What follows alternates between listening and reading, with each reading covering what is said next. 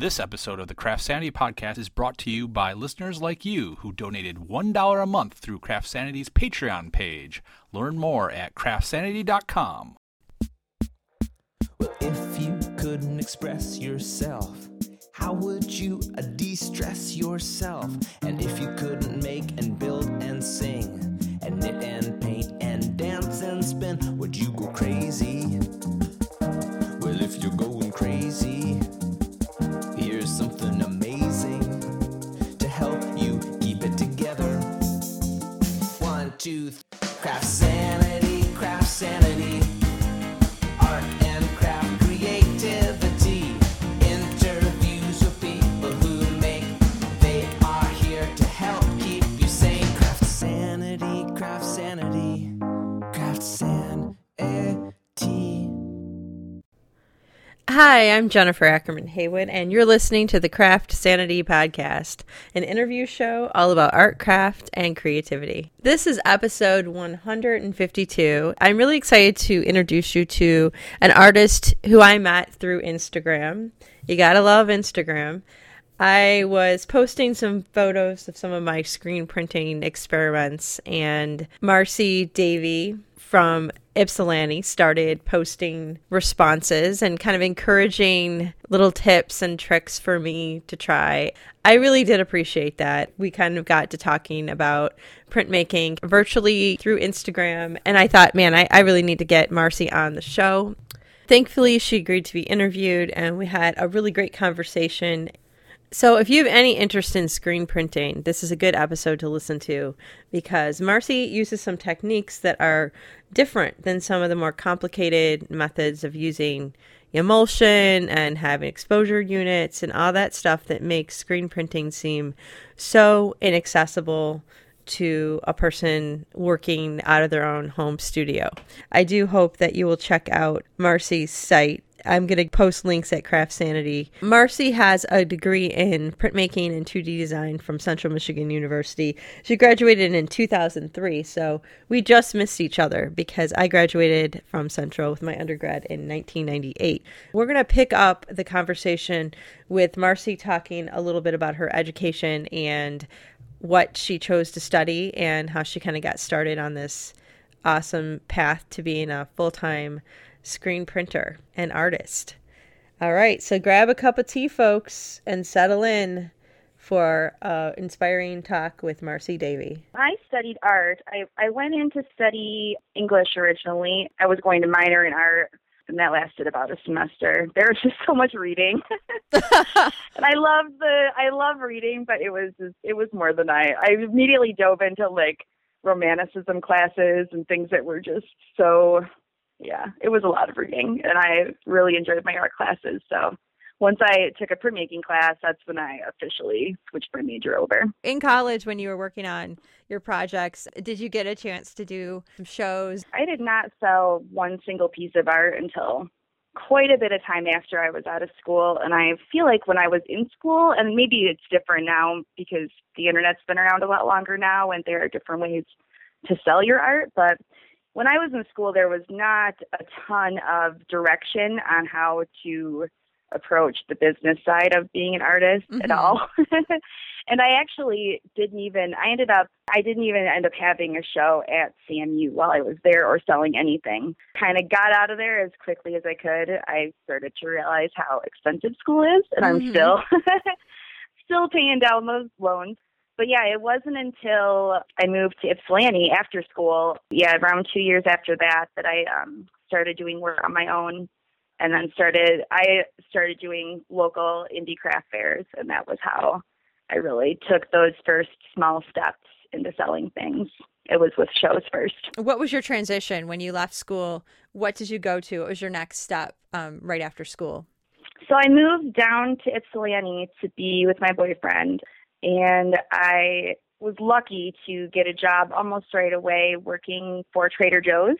Oh, cool. In Ann Arbor. Yeah, I made all of their everything.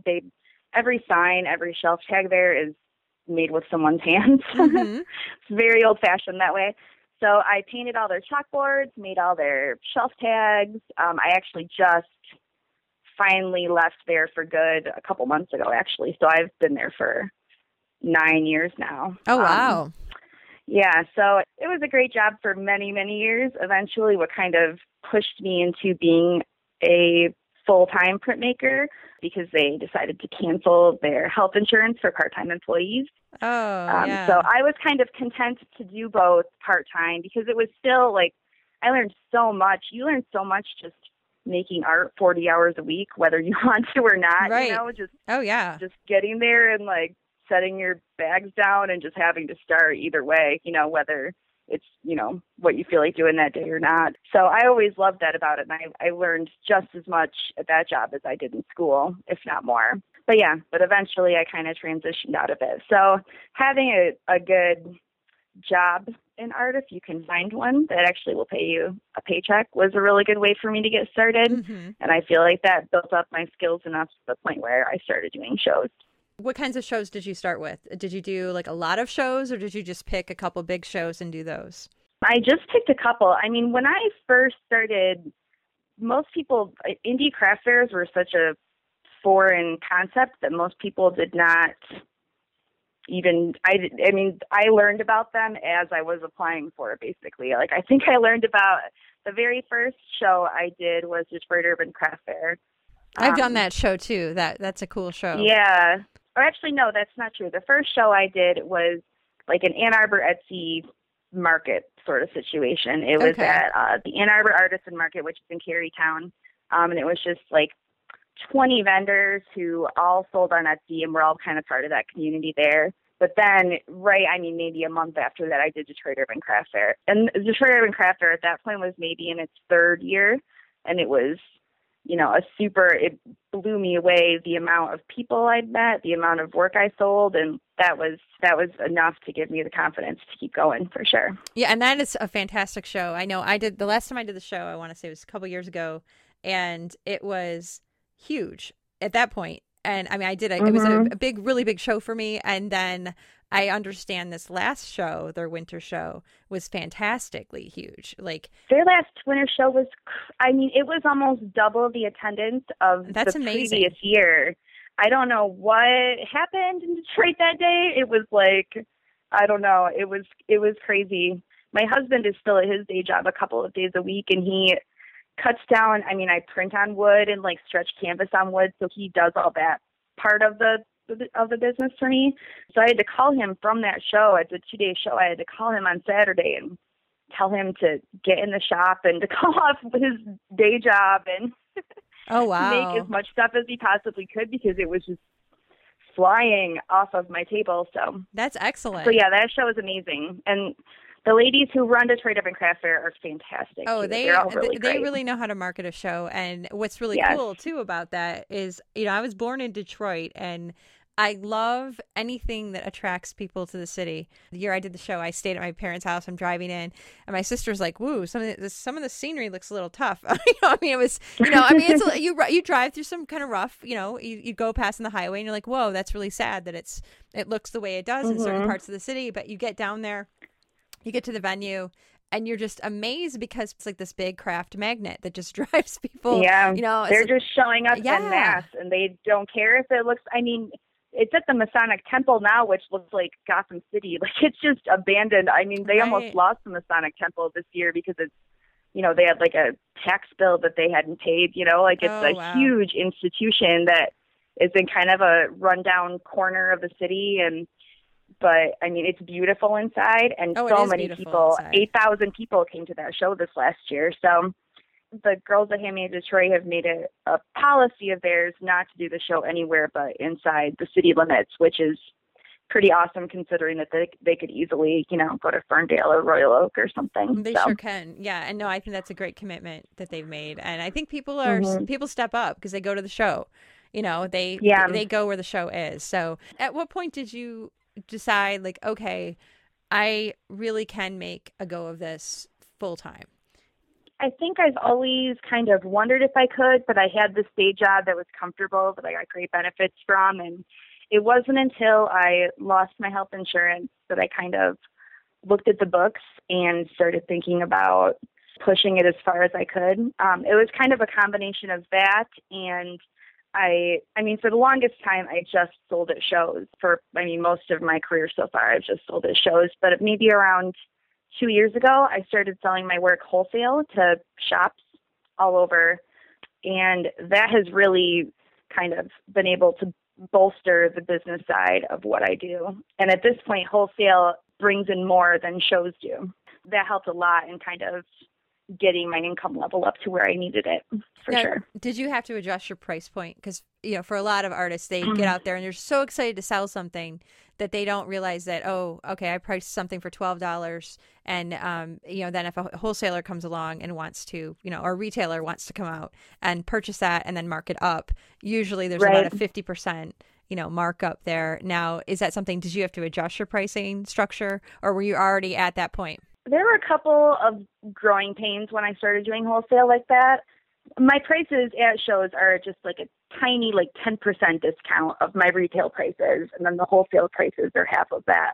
But what's great about printmaking is that there really is not a ton of overhead, and you don't need, for your time investment, you can make a lot of work in a very small window. So when I've kind of been able to look at the cost per print, it still is a comfortable enough cushion that I can sell it wholesale or at shows, for sure. Okay, because I know that's something that a lot of people kind of forget that part, and then when someone comes along, it's like, okay, a lot of 50% off, and then they're kind of like, whoa, now I'm not making any money. Yeah, yeah. When you start off with higher, supplies costs and things that require a lot of your time, I think it can almost be impossible to sell wholesale, if you're used to selling at a certain retail price. And for that reason, there are things I have always wanted to sell, but do not, because they just can't. I can't change the scale of them in the same way. Like I used to sell tea towels, and I know you do a lot of tea towels, and maybe it would be a little easier for me now. I've kind of made some upgrades to my setup, but for the longest time, a tea towel, like the cheapest I could get one for would maybe be $1 a piece. So if you mess up your print, you just toss $1 down the drain, basically. Oh, you can use it for a rag in your shop, but you don't need 100 for the rags. most part, you just toss $1 down the drain.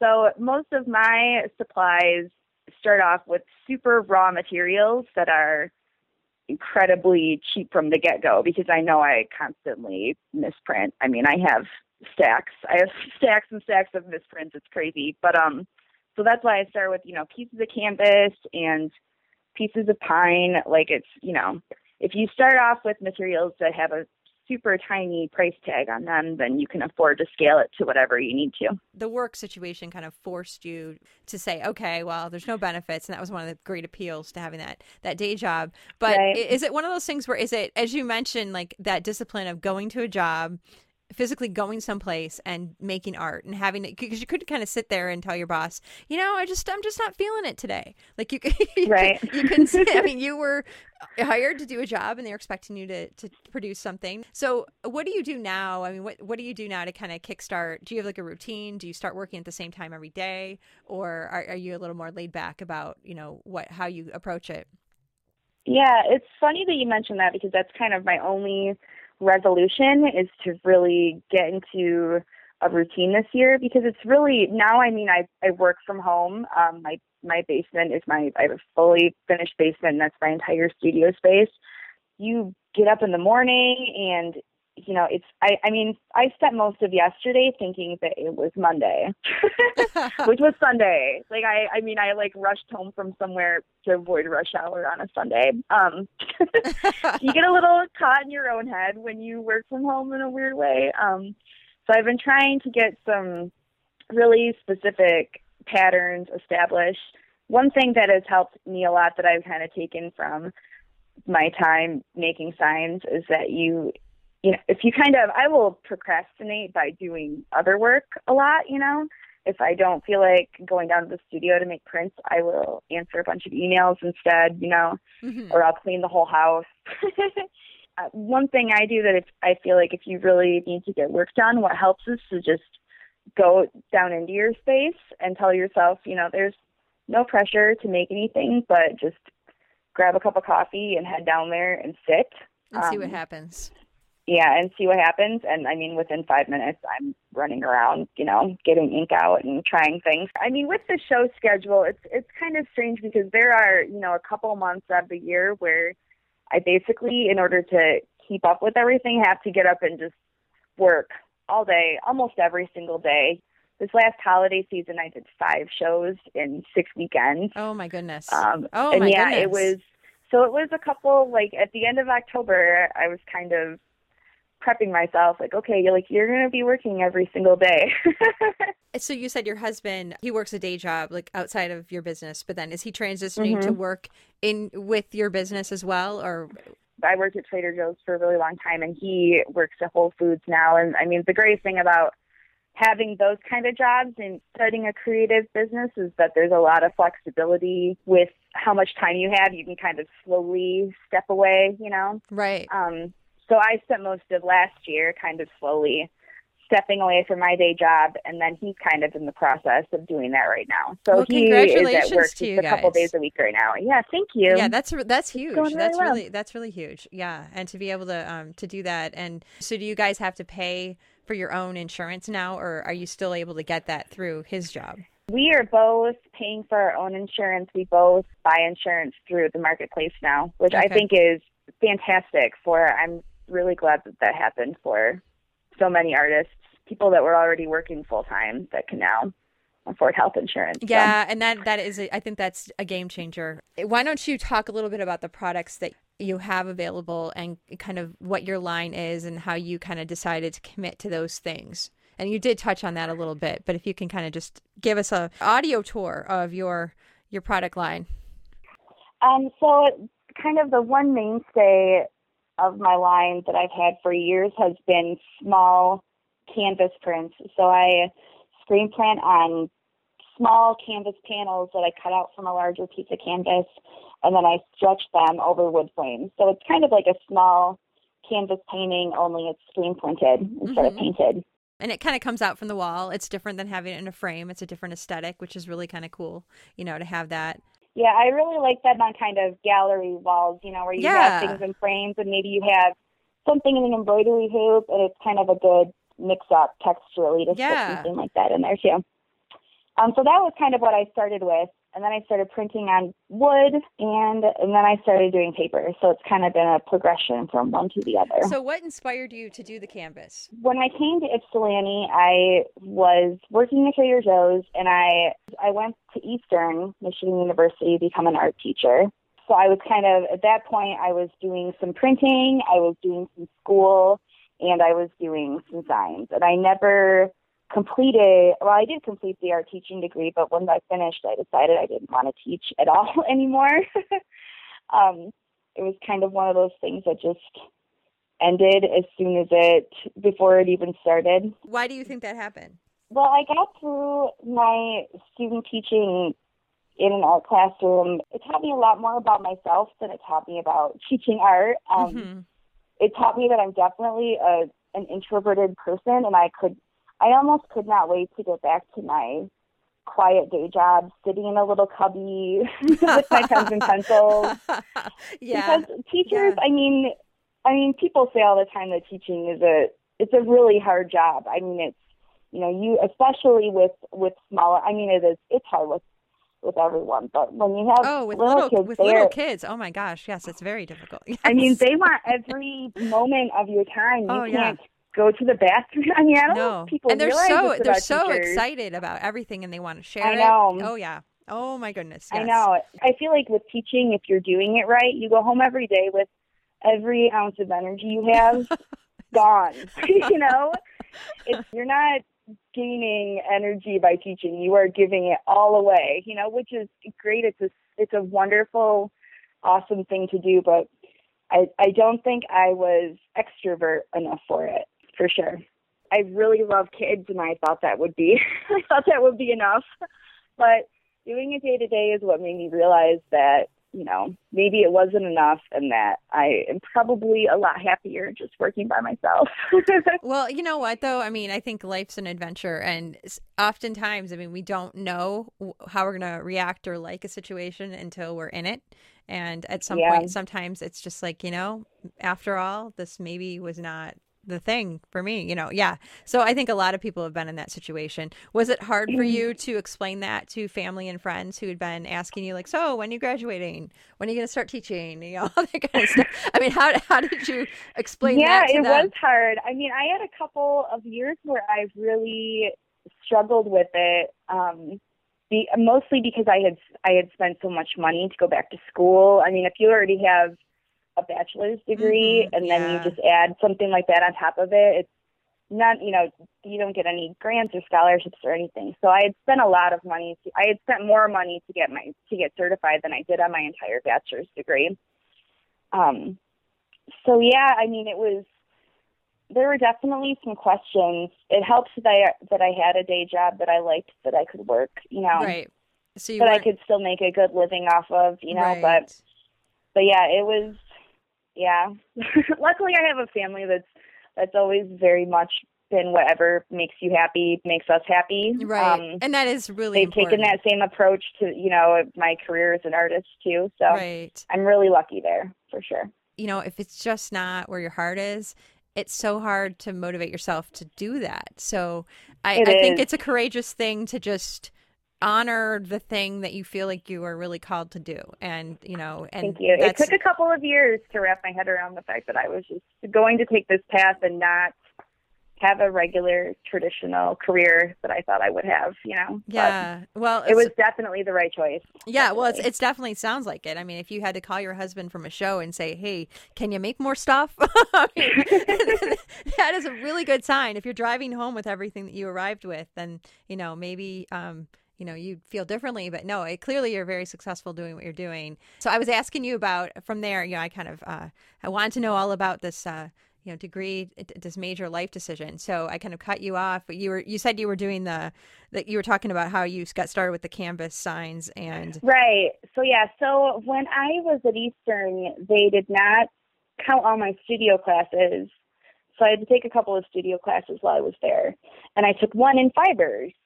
And I had this really lovely experience in this fibers class. I don't knit or crochet, but I love embroidery and I love macrame. I mean, I really love fibers in a lot of ways. So I had this really awesome, I was super excited about this class and had a wonderful professor.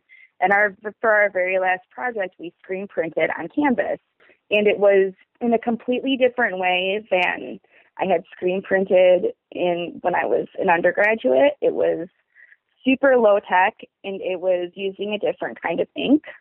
And I loved it. I loved how the ink looked. I mean, I'd only printed on paper before that point, and I loved how the ink looked on canvas and how you could layer color, and it was kind of more translucent. And I mean, I was block printing at that point a little bit too, and I had an opportunity to show some block prints right after that class. And instead, I just sped forward with the screen printing. That's awesome. And started screen printing on fabric, yeah.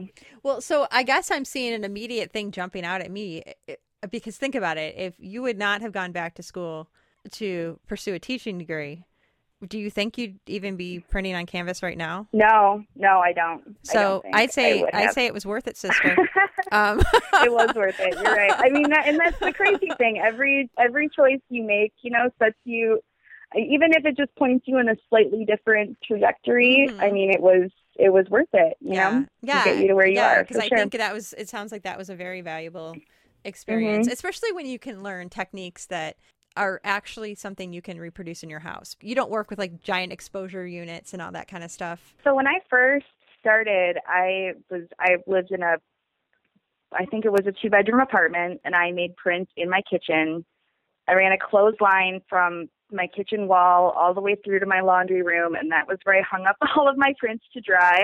I have done that very recently. And I kept everything in a little closet, and I would get it in and out every single time. And I mean, I think I probably started my entire business for around $50 before my first show. That was to be able to start something with almost nothing is a great way to go. I learned screen printing on exposure units and all of that, but when I actually started to do it professionally, it was on such a small scale. It was, cutting shapes out of contact paper and sticking those to screens. That it's taken me a while to catch up professionally. Like, I just started using hinge clamps to hold my screen down to my table. Really?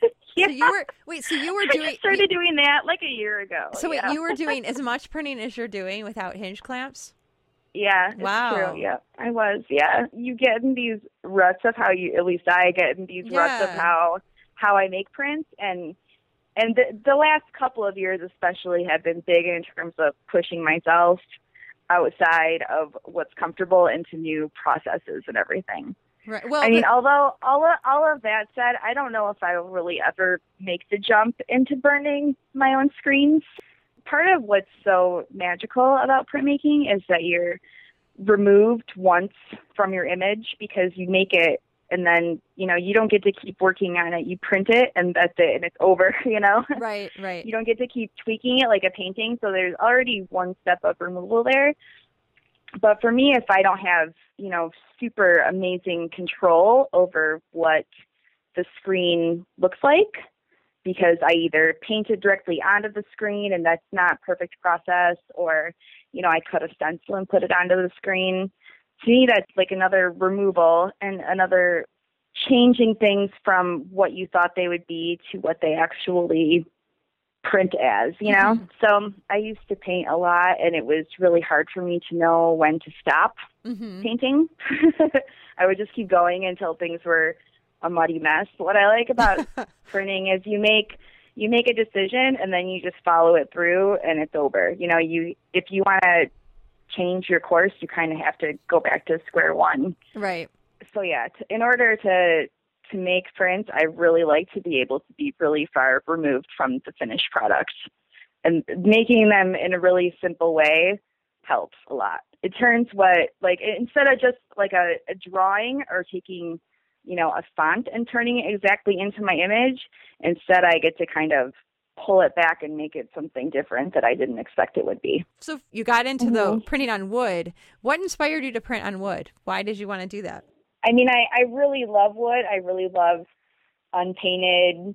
We just have like random old pieces of barn wood made into shelves around our house. We're not too picky about that sort of thing. So I guess it was just really loving the warmth that you get from wood. And it took me a little while to figure out how to print onto wood, but once I did, it worked great. And they sell really well at shows. People really like the prints on wood, and it's really fun. It's fun, and it's really easy to print on wood too. It doesn't. The thing with fabric is that when you print on it, it immediately starts to kind of, and maybe not so much tea towels and like thin gauzier fabric, but with canvas anyway, it immediately starts to like shrink and pucker and change. Oh, it's yeah. really weird that way. So wood doesn't have any of those challenges for the most part. It either sits right on top or it, sits just underneath the surface. It soaks in just a little bit. Mm-hmm. So I like that it's more worry-free than fabric is. Fabric, if you want to print more than one color at a time, it's almost impossible to do that and let the fabric dry in between your prints. So all of my prints that are more than one color, I'm printing wet on wet. Like I have 2 or 3 screens going at one time. Oh, wait. So everything is wet. You don't wait for it to dry. That's really cool. Yeah. Yeah. Well, with because I used to, but if you do, you won't be able to register it correctly. Okay. Because as soon as you start to print, your canvas will start to just shrink in and pull in toward all the areas that you have ink on, like the fibers will start to kind of close up. Oh, yeah. So it's kind of slurping yeah, up and that it makes it really hard to line up like all of your subsequent colors. So is there anything else that we didn't touch on that you really want to share? The only thing I can think of is Dipsy. Oh yeah, that's the actually art kind of show a I huge. helped That's run.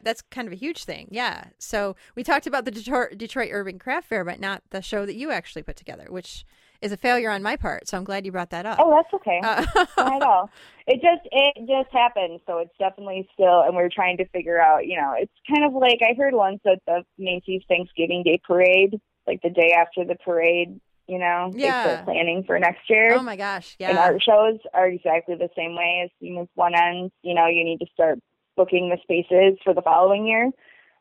So that's what we've been doing since the holidays, basically, is trying to figure out what direction we're going in. Is that show once per year or twice per year? It is now twice per year. So we usually have one in the summer in August, and then we always have one the second weekend of December.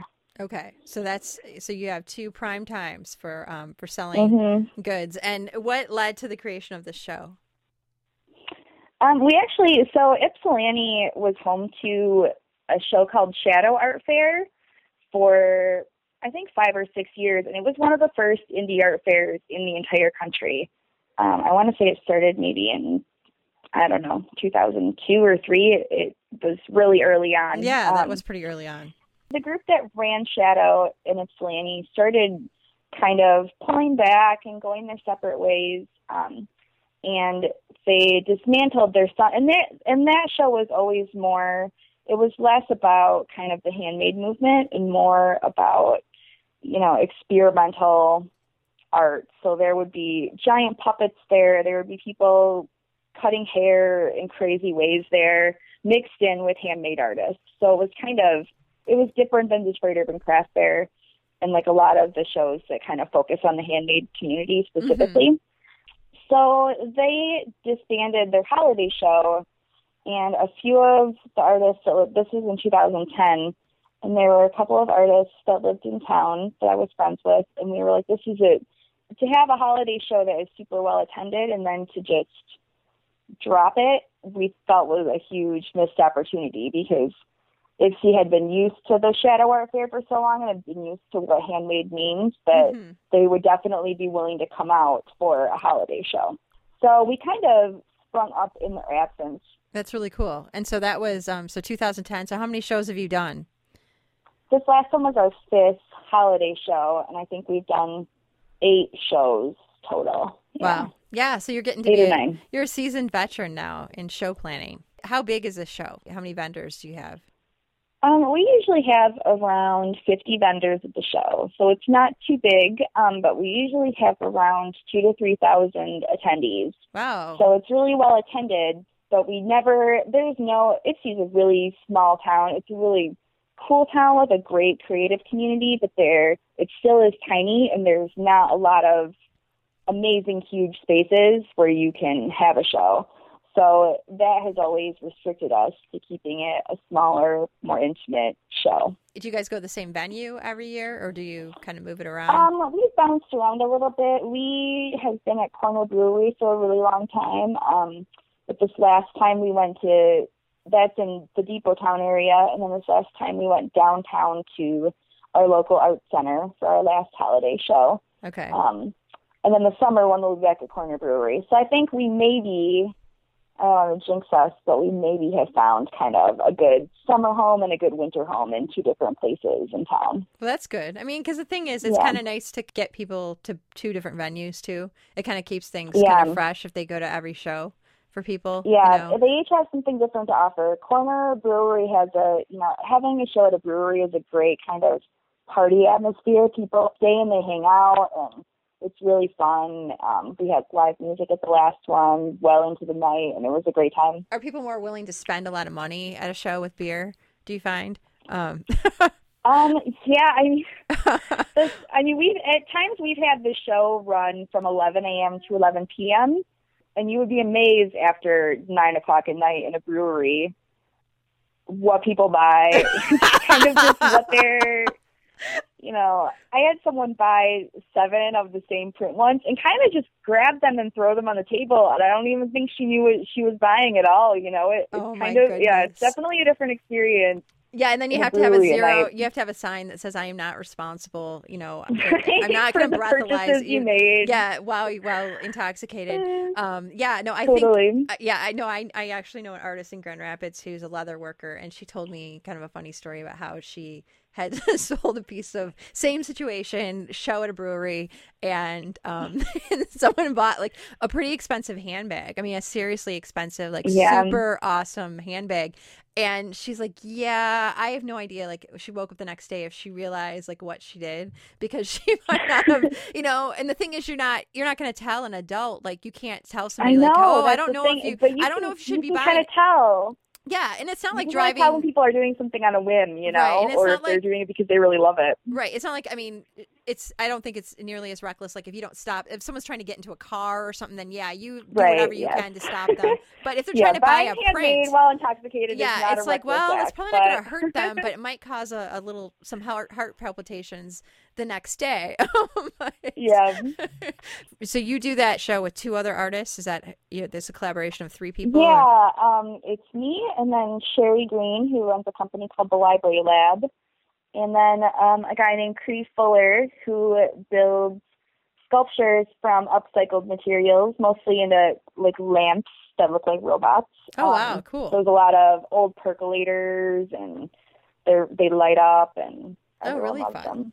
So yeah, the three of us all have lived in town for a really long time and have always collaborated and juried the show together. Oh, that's great. So what is that like for you? Because I'm sure you've applied for many shows in your career. Oh, and it's when so you became hard. It's the worst.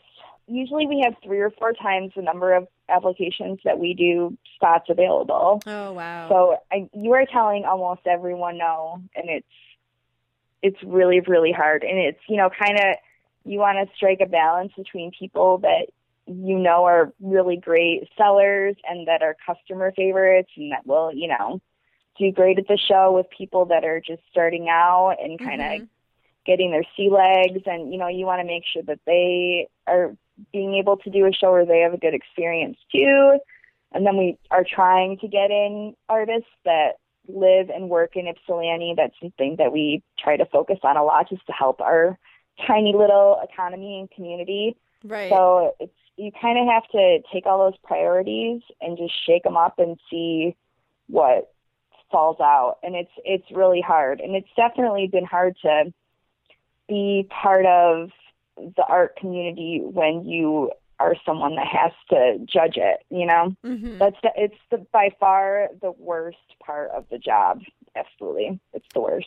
Do you find it didn't exist? that people are pretty cool about it, though, when they hear, or have you guys had to really, you know, deal with some fallout? Yeah, I mean, we definitely, almost every time we notify people, we usually get an email or two from people that are disappointed or angry, or, you know, it seems like sending in one way or another. It seems like sending an angry note to you guys might not be a great way to get into the next year's show. It's true. Probably not. As painful as it might be for the person who really wanted to be part of the show, it's sometimes it's taking, you know, it's saving them from wasting a day of their life, you know, sitting at a table getting angry. So, yeah. Exactly. And I mean, the three of us we don't jury the show on our own preferences at all. You know, it's kind of just taking what we know shoppers have liked at previous shows and trying to, you know, kind of curate the best selection for whatever we think people will enjoy. So, you know, we try to tell people not to take it personally. Right. There are so many weird factors going into it that, you know. So it sounds like it's hard. You know, it's hard to run it, you know, and when you do a lot of shows too, then you like run into a lot of vendors who, you know, applied for your show and did not get in. And it makes it all just kind of awkward, and yeah. It's not the funnest thing in the world to do, but. So for the people listening, can people from anywhere apply for the show, or are you really trying to focus on local artists? Yeah, I mean, we take probably, you know, it kind of depends. 25 to 30% of our vendors usually live in Ypsilanti. Okay. But we've taken people from as far away as Pittsburgh and Milwaukee and Minneapolis. So. Oh, cool. So yeah. Okay. Yeah, we've got people from mostly. I mean, we've never had anyone come from the West Coast or anything, but from the Midwest. Yeah. Okay. And do you have a date picked out for your summer show? The summer show is August 8th and 9th, and applications will open in May.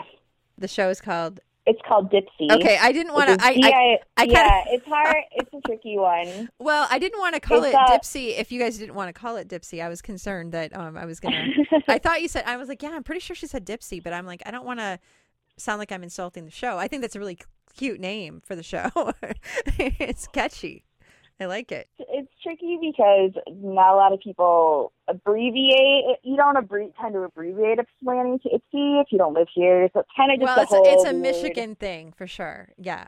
And I thank you for just being so willing to share some of your tips and techniques with screen printing. Because I think a lot of times people sometimes are very, guarded and reluctant about sharing how they do things and what they make. And I find that, I'm not threatened by when someone asks me a question. I'm like, okay, I try to tell them like, hey, this is what I do. But if you find a better way, let me know, because I would love it might not to be improve. Right for you, yeah. but Yeah. So I really appreciate that. And I think that's really. I think it's, it comes from a teacher place in me, and probably in you too, where, I want other people to succeed. At this point, I've been doing this for long enough that I don't feel like, someone's going to come along and replace me. If you make things that you feel like are original, then you can, give people all the tips in the world to get started, because they're never going to be inside your head, right. But right. And I think it's good. It's good too. Even when people have, I felt like there might have been, a time or two where I'm like, whoa, that looks really familiar. Like, I think I made some, I try not to get real bent out of shape about stuff like that, because it pushes me to just move on to the next thing. Like, okay, what's next? Yeah, and that's how I feel too. I feel like if I see something that looks familiar to me, I'm like, okay, well, it's definitely time to disregard that image and just, move on. To me, right. To some people, the images that they make are really precious, and to me, they just never have been. I don't know if it's because I have a short attention span, or I just have too many things I want to make, but, I like to reinvent my line twice a year, usually, and I don't hold on to things for very much longer than that, usually. Well, I think it's a really healthy outlook. Yeah. How many runs of something do you typically do when you do a design? I mean, on the small end, it maybe will only have 100 prints before I retire it. Okay. And then I have a couple designs that are probably getting close to 1,000 prints. Wow, that's really cool. Just about their time to go. Like, yeah. Did you have to remake your screens for 1,000 prints? I think the one that I'm thinking of in particular, I think I've redone the screen once now, and I touched it up along the way a few times. But, so it changes a little bit. But yeah, and that was just using screen filler. So you were using, the blue stuff that you were putting on, the drawing fluid, I don't even use that stuff because it's kind of like painting with it. I feel like it's too viscous. It's really weird. Yeah, it's pretty. So I just use the screen filler. Oh, so you just use screen filler. You don't, and you just leave the other part blank, or put something, mask it off. That's cool. Yeah. Yep. So yeah, I just use. Yeah, I don't like. I have a huge thing of drawing fluid. If I ever meet you, you can have it. I hate it. Starting out, I felt like the screen filler, or the drawing fluid, it kind of helped me feel like, okay, let me get this design on here, fill that in, and then put the other stuff around it. If you can think about it in the negative instead of the positive, then the drawing fluid works just as well. If you're going to write love in the drawing fluid and then cover it all with screen filler so that the word is what prints, right. You could just as easily mask off a square and paint love in the middle of it with just screen filler, and then everything but the word prints. Right. And that's how I make a ton of stuff. And that's a great way if you just like doing abstract things and experimenting with lines and, seeing what it looks like on print. That's a really fun way to do it. It's just to grab the screen filler and just doodle away on there, and you'll end up with, your marks will be your background fabric or paper, and it's so much fun. And I know you had said that you just started using hinges, but I have to say that trolling around on the internet, I see a lot of people who are printing yardage, especially, and they're not using hinges. They're just kind of setting that screen down. And that's how I did it for a really long time. So there's a lot of people who do that method, and I think the there's some people who are addicted to the hinges. I learned with the hinges in this class. So then I went and I bought some hinges because I'm like, oh, I got to have the official setup here, which you totally don't though. You totally don't. You can use your... No, you don't. I mean, the hinges are only $15. Right. What I heard, so maybe you should probably just get them. But what I did, what the crazy difference the hinges made was that I started having all of these repetitive motion injuries in my arms and in my shoulders. And as soon as I raised my work table, I think 3 inches, and then you started using hinge clamps, and they're completely gone.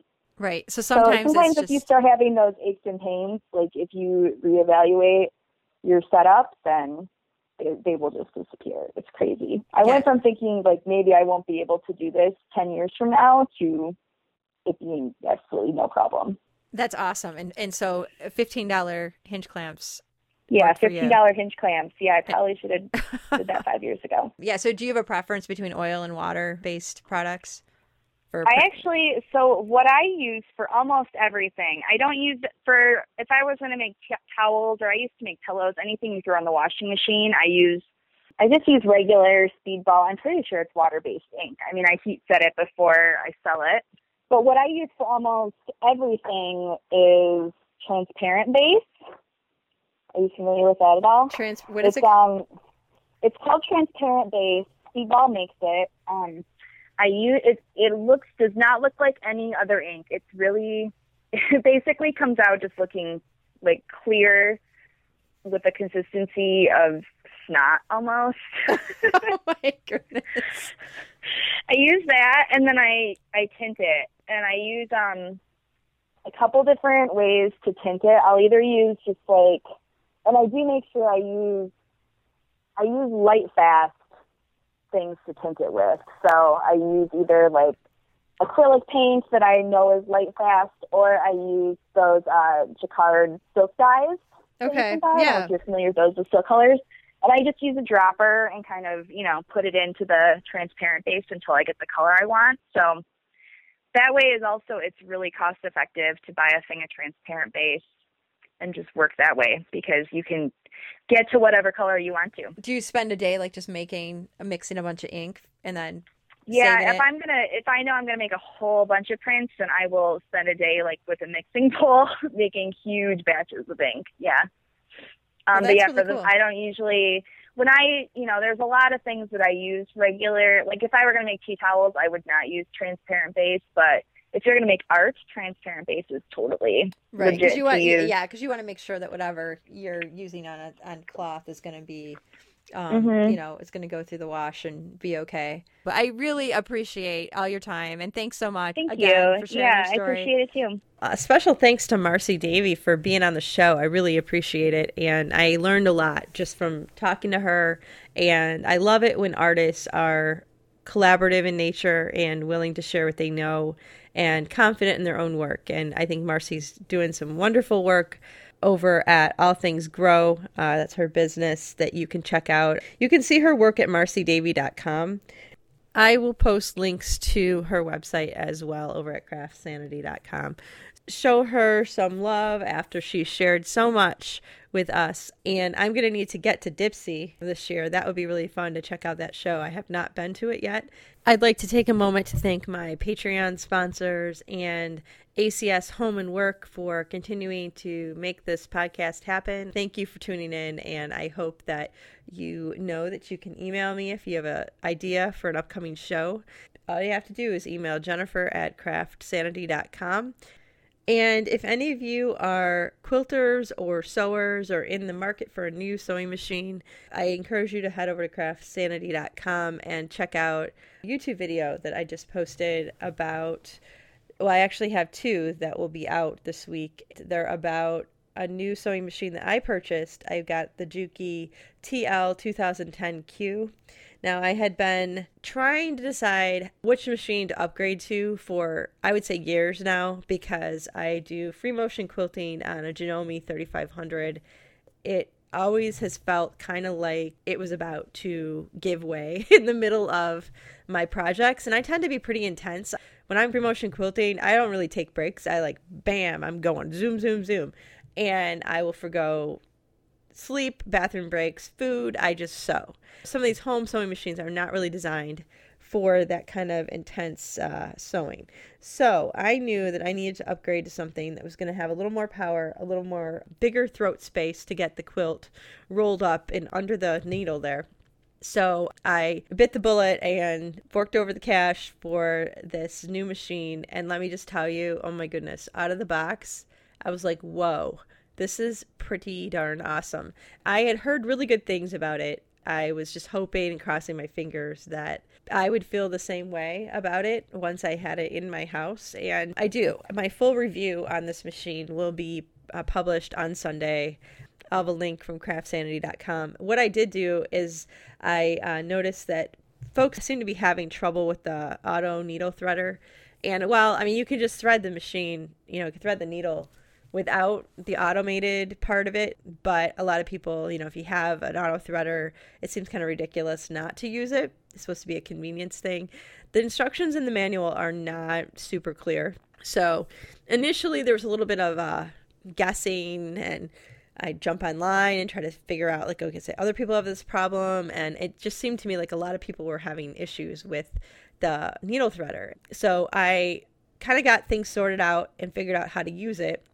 It didn't take terribly long, but I decided that I would do a YouTube video and show others how to use that needle threader. So if you have this machine, or a friend has a machine, or you're thinking about buying the machine, I encourage you to check out that video. Hopefully that will save you a little bit of, minor frustration.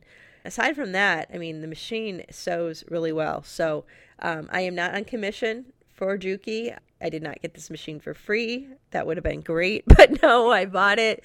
So this is me just basically talking about something that I purchased that I think is great. I know I had some trepidation. Anytime you put hundreds of dollars down on a machine, and this was under $1,000, you kind of wonder, like, I hope this is not a mistake doing this. So I'm trying to just contribute to the conversation. So I have one video about the needle threader, and then I have another video showing how you set this machine up for free motion quilting. And that's actually one of the big reasons why I purchased it, is it does a straight stitch and it can free motion. It comes with 2 feet for free motion quilting, which is great. So you don't have to go searching for them.